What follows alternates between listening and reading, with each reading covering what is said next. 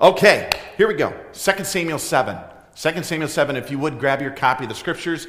If you use an electronic device, it's pretty simple. Just grab your browser and put in 2 Samuel 7.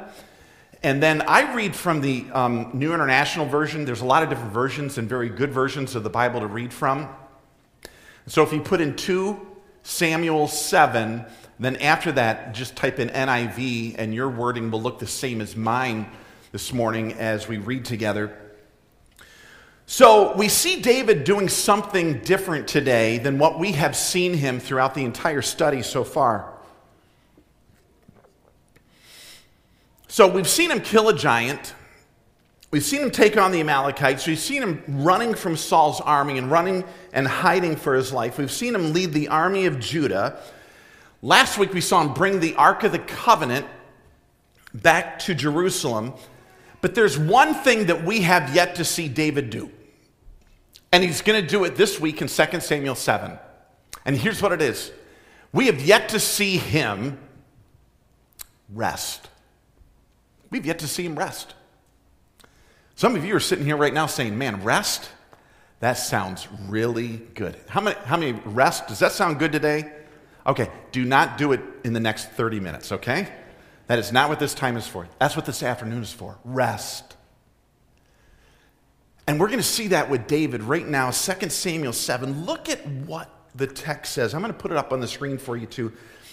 Chapter 7, 2 Samuel 7, 1-3. It says, after the king, what a neat word, was settled. Was settled. I tell you, we've been here almost 5 years. We still have some boxes we have not unpacked. Are you like that, you know? Yeah, okay, good. But after the king was settled in his palace, and the Lord had given him, would you say that next word with me? Rest. Say it again. Doesn't that sound good? The Lord gave him rest from all his enemies around him. And David said to Nathan the prophet, here I am living in a house of cedar, while the ark of God remains in a tent. And Nathan replied to the king, hey, whatever you have in mind, go ahead and do it. The Lord's with you. Father, you were with David then. You are with us now. And we ask for your presence and your encouragement over these next moments as we open up your word and understand it together.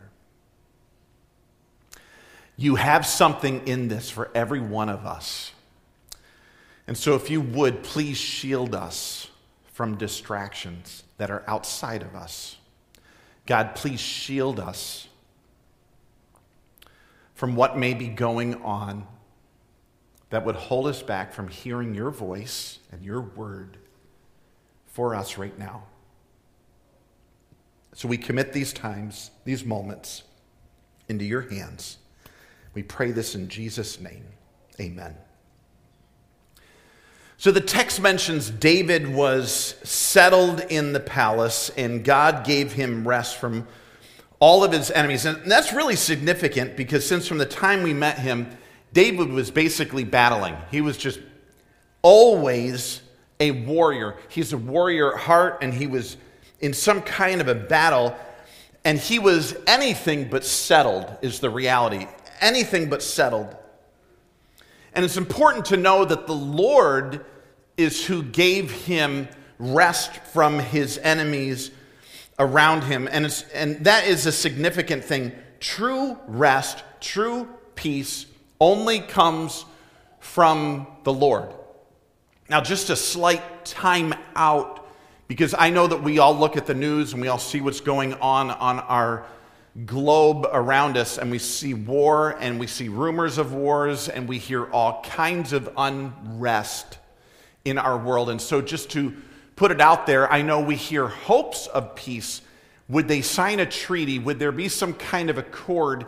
Would there be a ceasefire? And we all hope for positive things like that. I'm just here to express that true peace ultimately in the end is only going to come from Jesus Christ.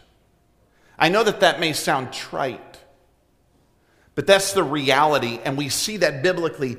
Anything right now is going to be temporary. In fact, one person has said, peace is the brief, glorious moment in history where everybody stands around reloading. It seems like that's always the case. But here's the one moment where God told David, man, you've been battling it your whole life. I'm going to put you at rest with everyone around you. And David was experiencing it. Now, like some of you on vacation, you can't rest. You would love to sleep in like your children do until the crack of noon. And at 6 a.m. or 5 a.m., boom, you are up, your mind is going. You can't do nothing. You've got to do something. Can you identify with that? And so here's David in his palace, and he's at rest, and he looks and he says, you know what? Here I am at rest. And his mind is already thinking, I'm in a palace. I'm in this great palace made of cedar. And here's this Ark of the Covenant that I just brought back that represents the presence of God. And it's in a tent. And I need to do something about that. And so here's the first mention of Nathan the prophet. And so he pulls in Nathan. He says, Nathan, this is what's in my heart. This is what I'm thinking. I'm living palatially, and the presence of God is living in this temporary place with canvas over it. And Nathan just says, you know what? I know the Lord is with you. Whatever's in your heart, go for it. This is the time to do that. And this is what Nathan tells him. But notice what happens. Right after this very experience, Nathan goes back and hears from the Lord. So I just need to work through this, and then we're going to understand what God has for us here this morning. So later that night, after Nathan told David, you go for it. Something is in your heart. And I'll tell you what David was thinking. David is saying, I want to build a temple. I want to build a permanent temple structure for God, for the Ark of the Covenant, for all of the articles of worship. I want to do something significant.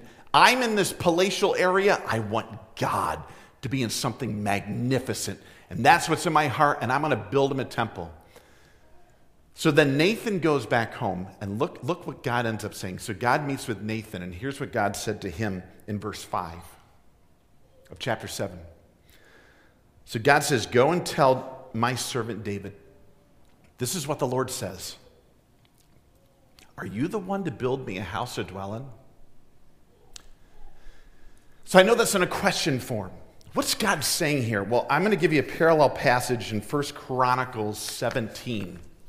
So here's exactly what God was saying. Parallel passage, 1 Chronicles 17, verses 3 and 4. Look at this. This is what God says.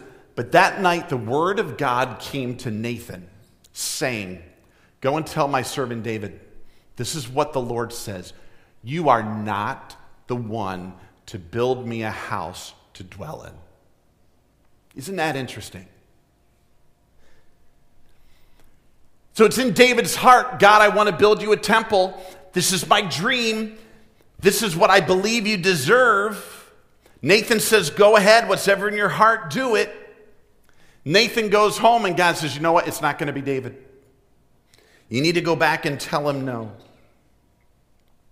Probably knowing David, he's already got an idea in his mind. He's already got a concept. He may have already talked to a couple people about it. He may already be thinking about how big it's going to be, or how big the work crews need to be, or how much material, what the building will look like. And now Nathan's going to come back to him and say, you know what? God has pulled the plug on you. Not on the project, but on you. You're not going to be the one to do this thing. Let me just ask you, before we go any farther than this, have you ever had something? Have you ever had something that you wanted to do? and you felt it was the right thing, and your motivation was right, and then it ended up that you didn't end up doing it? Now, I can tell you, I went to Bible camp when I was a kid. And at the end of camp, on Friday night, there was a big fire. You ever experienced this, a big fire? And they said, you know what? We're all going to make decisions for God right here. You do this? Okay. You're going to make a decision for God, and you're going to get a stick. And you're going to go up to that fire, and you're going to throw the stick in the fire when you make this decision. And just like you can't go back and take that stick back, you can't take back your commitment that you made for the Lord. Okay? So let's just get real for a second. How many of you have ever done that kind of thing? You ever do that, Bible camp? Okay. I see yes, I see that hand. Yes, I see that hand. Yeah, so I did that. And I said, God, I will never be a pastor. No, just kidding. I didn't say that. I went up there. I threw the stick in. I'm telling you, there were dozens of kids that went up there. I'm going to be a missionary. I'm going to be a pastor. I'm going to be a Christian school teacher. They threw them all in there. Heart's in the right place. Good intentions. And I'd wonder, going back over that, like how many people are doing those things right now. God gives to David a tough word through Nathan in verses 5 through 17. You know what? It's not going to be you. You're thinking the right thing. You're thinking a temple. You're thinking a place for me. But you know what? You're not going to be the one to build it. I'm sorry to tell you that. You're not going to be the one to do it. It's going to be your son. It's going to be your son Solomon. And so God teaches us three things. Three things when God says no, and I need to work through these things with you. It's unique in this text. I think some very special lessons. We need to look at them together. When God says no. Here's a few things for us. Number one, when God says no, He has a better way. When God says no, He has a better way, and He expects me to support it. He has a better way, and He expects me to support it. So let's talk about this here for a moment. So Nathan comes back and tells David everything that the Lord had said. Now, oftentimes when God says no, in our circles, if someone doesn't end up doing something or being something or accomplishing something, or they set a goal and it doesn't come to be, oftentimes in our circles, we end up saying things or thinking things like, you know what, must have been their motivation was wrong. Or maybe their heart wasn't right. Or you know what, here's the biggie. They must have had sin in their life. Huh? That's what it was. And much of American church culture is driven towards judgment and guilt. You know, God knew you couldn't handle it. God knew you couldn't handle it. You must have had pride in your heart.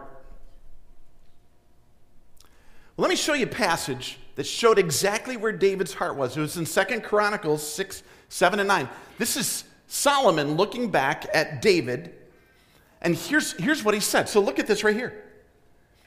Solomon says, you know, my father David had it in his heart to build a temple for the name of the Lord. And notice this, you did well to have it in your heart to build a temple for my name. This is what the Lord said to David. Nevertheless, you're not the one to build the temple, but your son, your own flesh and blood. He is the one who will build the temple for my name.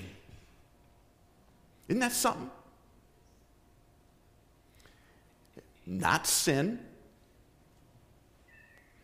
It's not that his heart wasn't in the right place. It's not that he had a wrong motivation. It's not that he couldn't handle it. So sometimes when God says no, it's not because of sin. When God says no, there may not be sin involved. But here I want to tell you, when God says no, it's not necessarily discipline or rejection. Chuck Swindoll says. It's not necessarily discipline or rejection. It may simply be redirection. Redirection. Here's the deal. There may not be sin involved. There's always sovereignty involved. Always sovereignty involved. When I was growing up, I mentioned this to you last week. The church I grew up in was a double-wide trailer. And they took out all the interior partitions, and that's what we worshiped in. And then after a while, after a number of years, we ended up actually building a separate facility. And there was a guy in my growing up church, his name was Bob, and we called him Mr. Bob. He was in his 30s, he went to Bible college, and he had some dreams. He dreamt of getting married. The only problem is no other women were dreaming the same dream that he had. He had a dream of being a preacher, and it wasn't happening. And so I remember Mr. Bob going to our pastor, and he just put it out there. He said, "Hey, where can I serve? What can I do?" And Mr. Bob ended up being our junior church leader. That's what it was back when I was a kid. And so he led church time for kids, K through 6. And so he was the identity for our church for kids. And he for a while was my pastor. And then when I got into my teen years, Mr. Bob took me under his wing, and I helped him lead junior church. And then not only me, but I remember there was another girl that was in junior church right along with us, and then she helped, and she's on the mission field right now. And I know of another gal who did the very same thing, and she helped, and she's in ministry with her husband as pastor and wife. And you know, when I look back at this, I'm like, here, Bob's dream didn't end up being what he thought it would be. And when God says no, it's not necessarily sin, but it is always sovereignty in how he wants to use things. How I put it, and it may not be the best phraseology, everything may not be linked to sin, but everything is linked to sovereignty. Everything is linked to sovereignty. So here's what I want to say to us here this morning. It's okay for God to say no. It's okay. It's okay for God to say, you know what, I'm going to use someone else. That's okay. It's okay for God to say, you know what, I want to do this a little bit differently. It's okay. Because here's why. There's 2 reasons. Number 1, because he's God. And number 2, because it's his temple. Like, God can do what he wants. He's God, it's his temple, and so he has a better way, and he expects us to support it. Here's number 2. I'm going to move through this. I got to move through this. So here we go. He has a better way, he expects me to support it. Number 2, realize he blesses in other ways. I love this about this next section here in the text. He blesses in other ways. I need to show you, although he didn't use David to build the temple, I want to show you he did make promises to him. And verse 9, can I show you these here? Look at verse 9 really quick. He mentioned to David, I've been with you wherever you've gone. I've cut off all your enemies from before you. He made a personal promise to him. He said, David, I'm going to make your name great, like the names of the greatest men on earth. Okay, we've all heard the name David, right? King David. Let me just tell you, if you open up every history book in the world, you're going to see the name King David of Israel. There are paintings of King David, the best prized paintings in the world. They're the best sculptures, the most famous sculptures in all of history, King David. And in fact, books written about King David, and then who would have ever thought, thousands of years later, here we are at East Bay Calvary Church, and we're doing a message series on how God used a man named King David. God has kept his personal promises to David. Number 2, there were national promises in verse 10. I'm going to provide a place for my people Israel. God is making promises nationally to Israel. God was saying there would be a permanent people, Israel, and they would have permanent land. Here's the crazy thing, friends. Israel is the size of New Jersey. You realize that? This is not a huge chunk of land. And here they are, millennia later, and they still are a nation, and God is watching over them. It's only proof positive God is keeping his promises. So God made personal promises, God made national promises, God made family promises. If you look down at verse 13, God said, you know what, I know you're not building my temple, but here's what I'm going to do for you. You're going to have a son. He's the one that will build a house for my name. And you all know who that son's name is? Who's going to build the temple? Solomon. Solomon's going to build the temple. And I will establish the throne of his kingdom forever. God says he's going to be like a son to me. He's going to blow it, but I'm going to come alongside of him and I'm going to love on him. So God is going to bless David's lineage, Solomon. Solomon's going to build the temple. So there's family promises. And then there's even global promises. And this is a thing, friends, that impacts all of us. Because he mentions down in verse 16, your house, David, your kingdom will endure forever before me. Your throne will be established forever. So here's the big deal. Not only personally, nationally, family, but he says, you know what? Forever your throne will be established. And here's what it is. Jesus Christ would come through the line of David, and the Bible says he's going to sit on the throne of David and rule and reign over the entire earth. Now that's the next time that peace truly comes to this globe. And so God says, you know, I'm going to set up this whole thing forever. David, your throne will last forever. And it is, because Jesus is going to sit on that throne. And he's going to rule. So God says, you know what? I may not be doing it your way, David. I know you thought you were going to build a temple. But I'm still going to bless you. It may come through other means.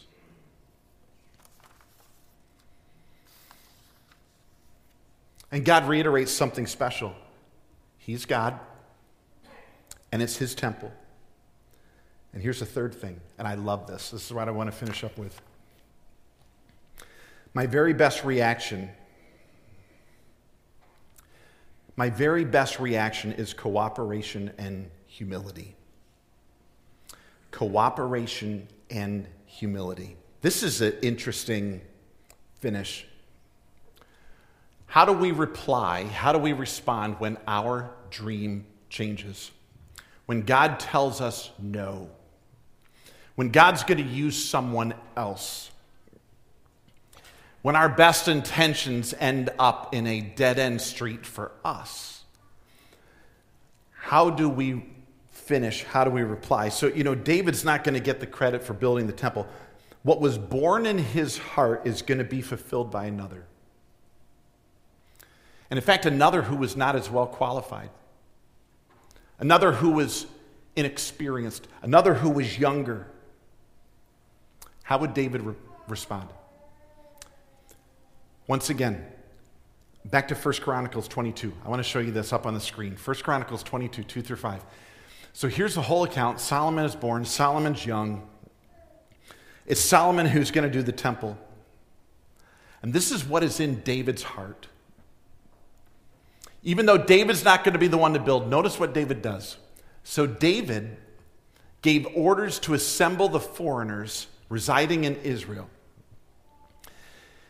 And from among them, he appointed stone cutters to prepare dressed stone for building the house of God.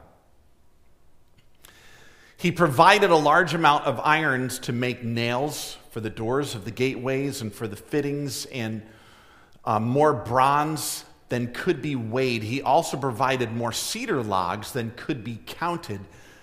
For the Sidonians and the Tyrians had brought large numbers of them to David. And David said, "My son Solomon is young and inexperienced, and the house to be built for the Lord should be of great magnificence and fame and splendor in the sight of all nations. Therefore, I will make preparations for it." So David made extensive preparations before his death. Now, I don't know if this does anything for you. I absolutely love this. This, to me, is so exciting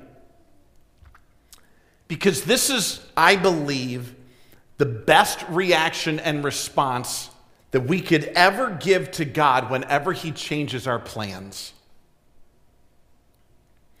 Because what David does, there's no rebuttal.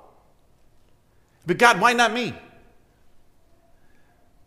Why not me build a temple? Why not me be the one? Like, this is in my heart, not someone else's. And the text mentions that David went in and he sat before the Lord. Number one, he just praised God. That's what the whole rest of the passage is, all the way down to verse 29. He praised God for His promises and for what He did. And then we know from history and from 1 Chronicles 22, what David did is he got on board. And he said, you know what? I'm all in. And it's not about me. The temple isn't about me. The temple's about God. The temple's not about Solomon. The temple's about God. Remember, He's God and it's His temple. And I'm going to get on board. And I'm going to help Solomon succeed in doing what he's going to do. And that's exactly what he did. This is the spirit that is at the heart of kingdom growth. God is God, and it's His temple. It's not about me. It's about ultimately what He wants. And imagine what God can do through His church if all had this same mentality and heart. I could invest in someone else. It may not be me. I know my heart. I know my intention. But if God's doing this, count me in. Sign me up. I'm going to pull together resources to make it happen. Because He's God and it's His temple, and this thing needs to advance.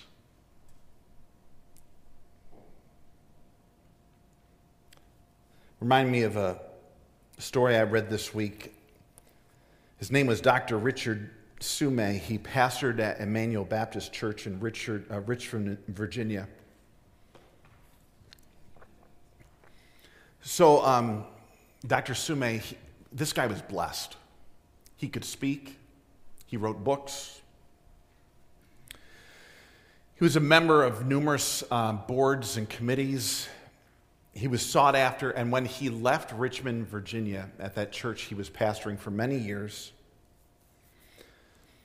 maybe this would sound more familiar to some, he became pastor of Wheaton Bible Church. Big name church. And that was obviously, in our terminology, this was a major step up. That was a big quantum leap. he had dreams. When you step into something like that, you have dreams, you have aspirations, you have these ideals. I know where this is going to go. Like, God's going to use me in a big way at Wheaton Bible Church. And he wasn't there long. And he was stricken with a rare kidney disease, which meant he was on dialysis 6 hours a day, 3 to 4 days a week. And life changed instantly. So here's Dr. Sume, and he's at the zenith of his career. He had all of these thoughts and aspirations of Wheaton Bible Church. And the rug was cut out from underneath him, and he couldn't take the rigors of the pastorate any longer. And as a result, some people misunderstood. You could imagine in the American Christian church, some people judged him and criticized, but he left. He left almost a broken person, physically, emotionally, personally. And what he would do now, now that his dream was gone, what would he do? So he accepted an invitation to go to the seminary where he graduated to be a chaplain. This is what he did. Dr. Walvoord called him and said, would you come to Dallas and be a chaplain for young pastors who were studying for the ministry? So here he was in this big position with all of his dreams out in front of him.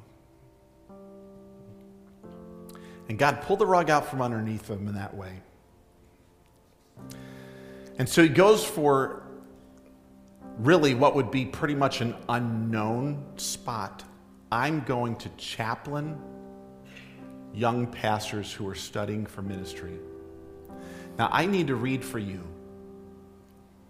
what one person wrote about Dr. Sume.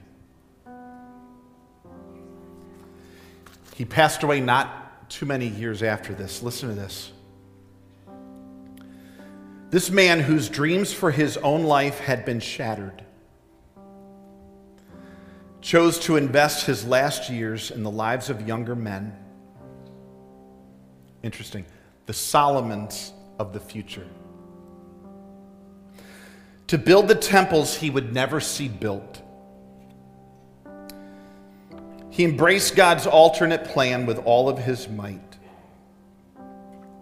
Empty-handed and dependent on his God, he invested himself in hundreds of younger ministers who are now engaged in fulfilling some of the dreams he once hoped to accomplish. Isn't that something? I want to submit to you right now this morning, Dr. Sume learned something that David learned that I think God wants us to remember today. He's God. It's his temple. He's God. It's his temple. And we fit wherever he wants us to fit, to build it. And whether we're bricklayers or steeple setters, it doesn't matter what our dream is.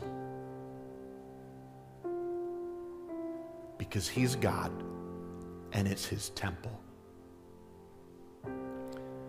We get with what he's doing.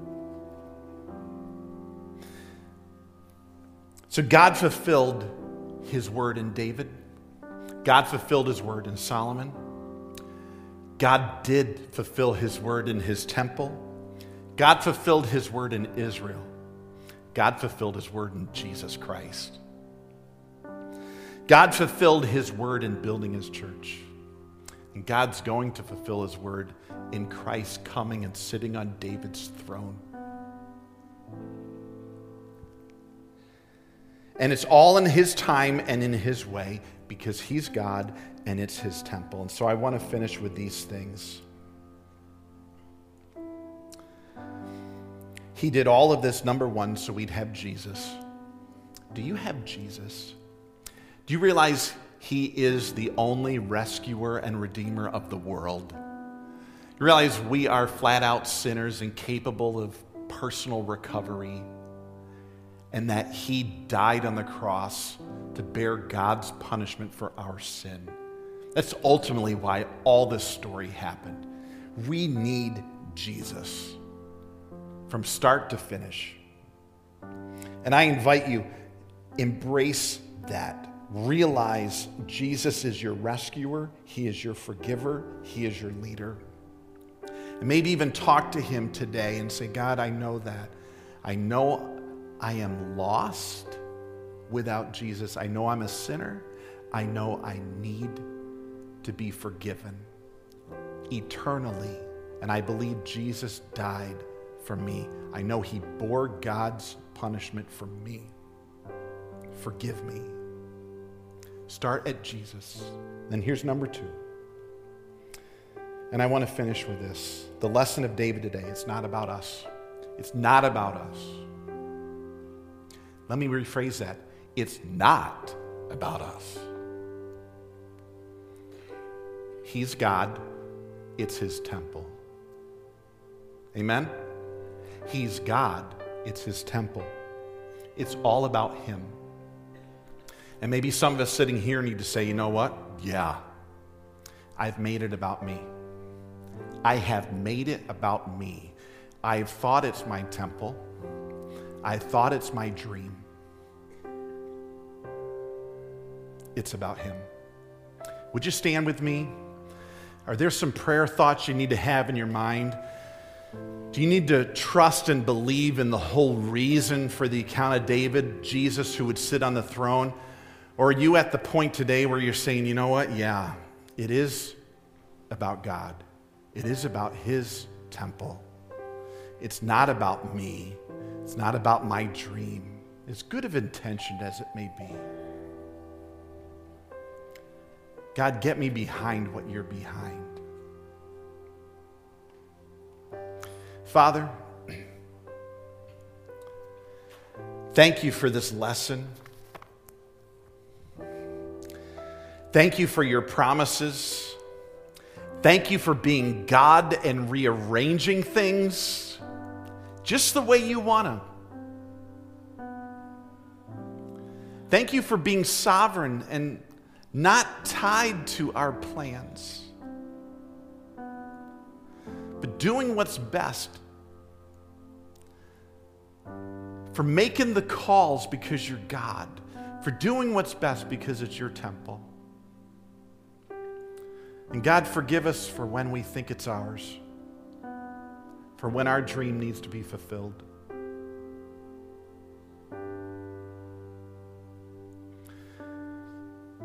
God, do what you want to do in our lives, in your temple, and for your kingdom, and through your Son, Jesus Christ. To him be glory forever and ever and ever. Because that's what it's all about.